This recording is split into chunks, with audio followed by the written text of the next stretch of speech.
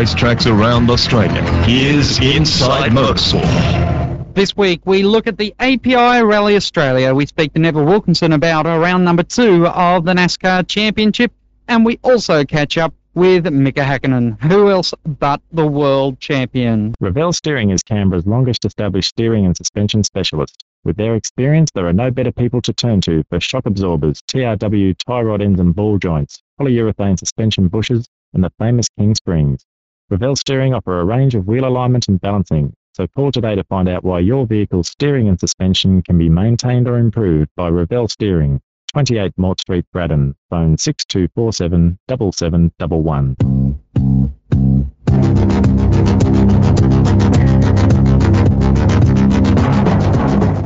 Neville Wilkinson, the second round of the Australian Stock Car Championship last Sunday at the Calder Park Thunderdome. Good afternoon, yes.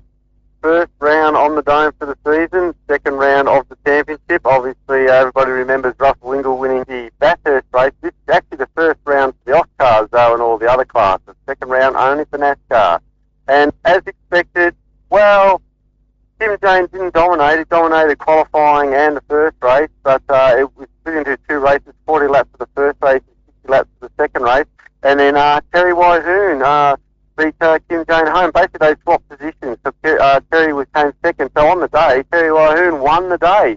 Everybody's probably wondering how Russell Ingall went. He came third in the first race and fourth in the second race. So on the day, he actually finished third, because Dean Cook, who comes third in the second race, did not finish the first race. All right, you might want to just run through the complicated or more complicated racing structure that they have for this year's championship. No longer is it 100 or 120 lap race. Well, they're chopping and changing this year, and I'm like you. I'm still trying to figure it out myself. But as far as I understand, the story is they're getting points for both races.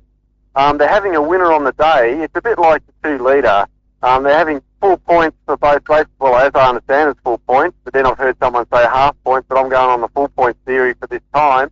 And so they're going to get full points for each race, but they're going to have a winner on the day on where the both races combined. No, I wouldn't say dominant, not this round. I mean, Terry was pretty dominant. He led for the first race, started the first race, and then Tim took the lead and was never headed from there. In fact, Terry dropped off a bit, and Russell Ingall was going fourth, and Dean Wanless was up there, but his tyres went off, and then Russell got past Dean. But in the second race, Tim was not dominant at all. He led, but then got passed by Terry, and he also got passed by Dean, and he couldn't really peg it back. The only reason he came second was Dean had dropped the valve in his engine, and he didn't finish the race. It's the only reason why Tim finished second in the second race. Oscar was a lot simpler today, and they only had a one race today. It was a 180-lap race, and that was taken out by Matthew White. Lee Watkins comes second, followed by Nathan Pretty, which is a bit disappointing for Lee Watkins, because he was actually leading the whole race until the yellow come out and they had a pit stop, and for some reason, and everybody was confused up in the media centre, for some reason they didn't have the cars line up into 2 lines. They suddenly threw the green, and the leaders were still behind back markers, and suddenly there was this huge scramble, and Lee couldn't really recover from that. He got up to second place, but that's where it ended for him on the day. So, but yeah, well, I'm still trying to figure out the point scoring a bit for the NASCARs. All right, now Calder Park has gone back to Sunday meetings, and how did the crowd respond to that? Normal to an evening meeting. That's all I could say. It's the same crowd and everything for the evening meeting. We thought there might have been a bit more for Sunday. We weren't too sure. The reason why they've gone to the Sunday meeting for this round, next round is an evening meeting, but they've gone to the Sunday because they still felt it was too cool in the evening for the spectators, so they went to the Sunday round. Next meeting, which is in Adelaide, by the way, is going to be an evening, and all the rest are going to be evenings, except obviously the Grand Prix race where the NASCARs are going to be at the Grand Prix, but also the final round of the NASCARs is going to be another Sunday session, which is in April. So, Neville, to recap on the action from last Sunday at the Thunderdome with a very, very happy Terry Wyhoon. Definitely Terry Wyhoon won the day. Still without any complications. He had an engine problem this morning and actually had to change an engine, so he's a very happy man, followed by Kim Jane, followed by Russell Ingall. They're the top three. In Oscar today, just recapping, Matthew White, Lee Watkins, from Nathan Pretty, and rounding out the top five in Oscar, Tony Malley and Anthony Lee. For more Australian motorsport news, choose the newspaper with the most motorsport news. For subscription details, email msnews@corplink.com.au. Motorsport News, proud partners of Inside Motorsport. The API Rally Australia, our favourite for all the tree dodgers, and Jenny Fitzharding joins us now. It's going to be an amazingly close event, I think.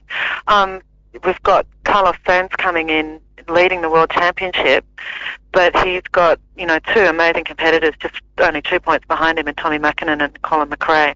Although Carlos Sainz is, he's an interesting competitor because, the guy's won the World Championship 3 times, but Rally Australia is one of only 2 events in the whole World Championship that he's never won. Generally, the RAC Rally is a very tight competition as well, so they're going to be coming into Rally Australia at top speed. They're going to be putting everything into this event. 94 entries on top of that all. Good support once again from the Australian drivers through the boosted ARC Championship. Yeah, that's right. I mean, I think there's always a great competition within a competition with Rally Australia. The international drivers naturally get most of the limelight, but, there's certainly some very talented Australian drivers, and they like to do well here because it is, after all, our round of the World Championship. Now, the week is a very busy one for all the competitors, even before the rally gets off in earnest. And we look at what's already happened. Tuesday was the publicity day and the final team shakedown, so I would imagine that the competitors were bolting their cars together over the Sunday and Monday just to make sure they could get their first practice on the Langley Park Superstage. Yes, a lot of them actually spent Monday out doing the final reconnaissance, getting out and checking the country stages, because while the Langley Park is certainly the most spectacular of the stages and it's the most easily accessible, the ones where the rally is really won and lost are out in the country naturally. So Monday was a very important day for them. And then looking later on in the week, it certainly had a mixture of core rallying events, and also a lot of fun for the people, where you had on Wednesday another shakedown out at Langford, but then also the media conferences brought a day earlier to try and get everyone a bit more relaxed and giving them a bit more time on race day. And then earlier this morning, the PMFM morning crew outside broadcast, which was always a lot of fun. Yeah, that's very popular. I think that generally PMFM's the biggest most popular radio station here, and the outside broadcasts are always hugely popular, and the drivers like it too. They like to see the amount of attention that they get. Well, after they finished their round of golf, which was about an hour ago, it is really all getting down to the racing, which of course kicks off tomorrow. Yep, it's going to be a big day.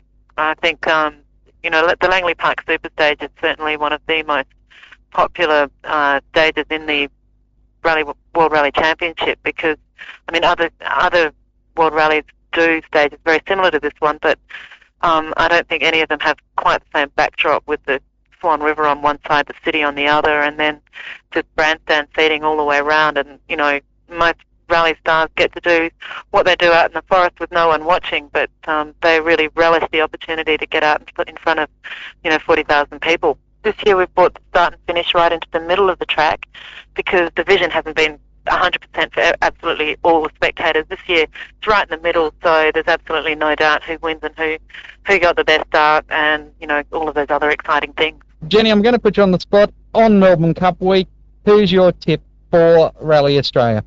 I have to do the sentimental vote, I'm afraid. I'm going to go for Carlos Sainz, because I think that this is the year that he's got to win the rally. I mean, he's never had a lot of luck here, and I think that eventually it's got to come his way. But, if you don't want to listen to my first choice, then I think Colin McRae is just that little bit hungry, and he just seems to love eating that gravel. Well, Mika Hakkinen took out the World Drivers' Championship for Formula One. And Mika, how does it feel to be the world champion? I don't know where to start to tell my feelings. What does it feel like? Since starting Formula One 91, It has been a fight every year, trying to maximize the result personally and always for the team. And now with West McLaren Mercedes driving since '93, I've been continuing that effort to win races and to be world champion. It took a while. It took quite a long time. And now, it happened. And looking all those times back, what we have done together and what we have achieved together in the past, you can be happy about it. Without those hard working hours for the people in the factory, for the designers, for the marketing, for the partners to the team, we still wouldn't be winners. But because there has been such a hard work for everybody, here we are. We won the championship. But looking at the first start of the race, the start was aborted, but it seemed as though you'd rolled past your mark. Did it slightly concern you that maybe you'd be sent to the back of the grid, the fate that then happened to Michael at the second attempt? No, because all the red lights came on, and I knew when they go off, you have to go for it. Well, you didn't go off. Thank you. But the yellow light started flashing, and it was, you're so hyped up for the start, so I still went for it, and immediately I saw it was start. It was stopped, so I was not worried about it. But then when Michael stalled at the second attempt to leave the grid, did that feel an enormous release of pressure for you? Yes, it did.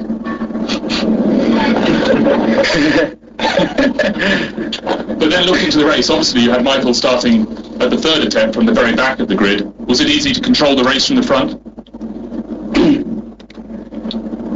Well, it was easier than some of the races it has been in the past this year. It has been more difficult situations than this Grand Prix, but obviously already this morning the pressure what was on myself, it was disturbing a little bit my performance, and which is, I would say, very much normal. But then in a race, I calmed down quite a lot, and it was quite easy to control the situation. It was not too difficult. I would say the team played a big part of that information to letting me know exactly what's going on, where the Eddie is and what's happening with David and also what's happening with Michael. So it was not too difficult, but there is one problem always in a situation like that, and when you're leading, like I was leading quite a few seconds, 1 point, about 10 laps to go, and you start nearly whistling in a car, and just your mind start thinking some other things than driving, and it is a difficult situation, and particularly because Michael was out of the race, so I knew everything is cool, so it was very difficult. So Ron was obviously in the radio a couple of times, just reminding me to keep my head cool. To contact Inside Motorsport, please send email to revel@spirit.com.au. Thanks for being with us. Inside Motorsport is produced by Thunder Media in the studios of Triple SFM Canberra via Comrade Sat with the support of the Community Broadcasting Association of Australia.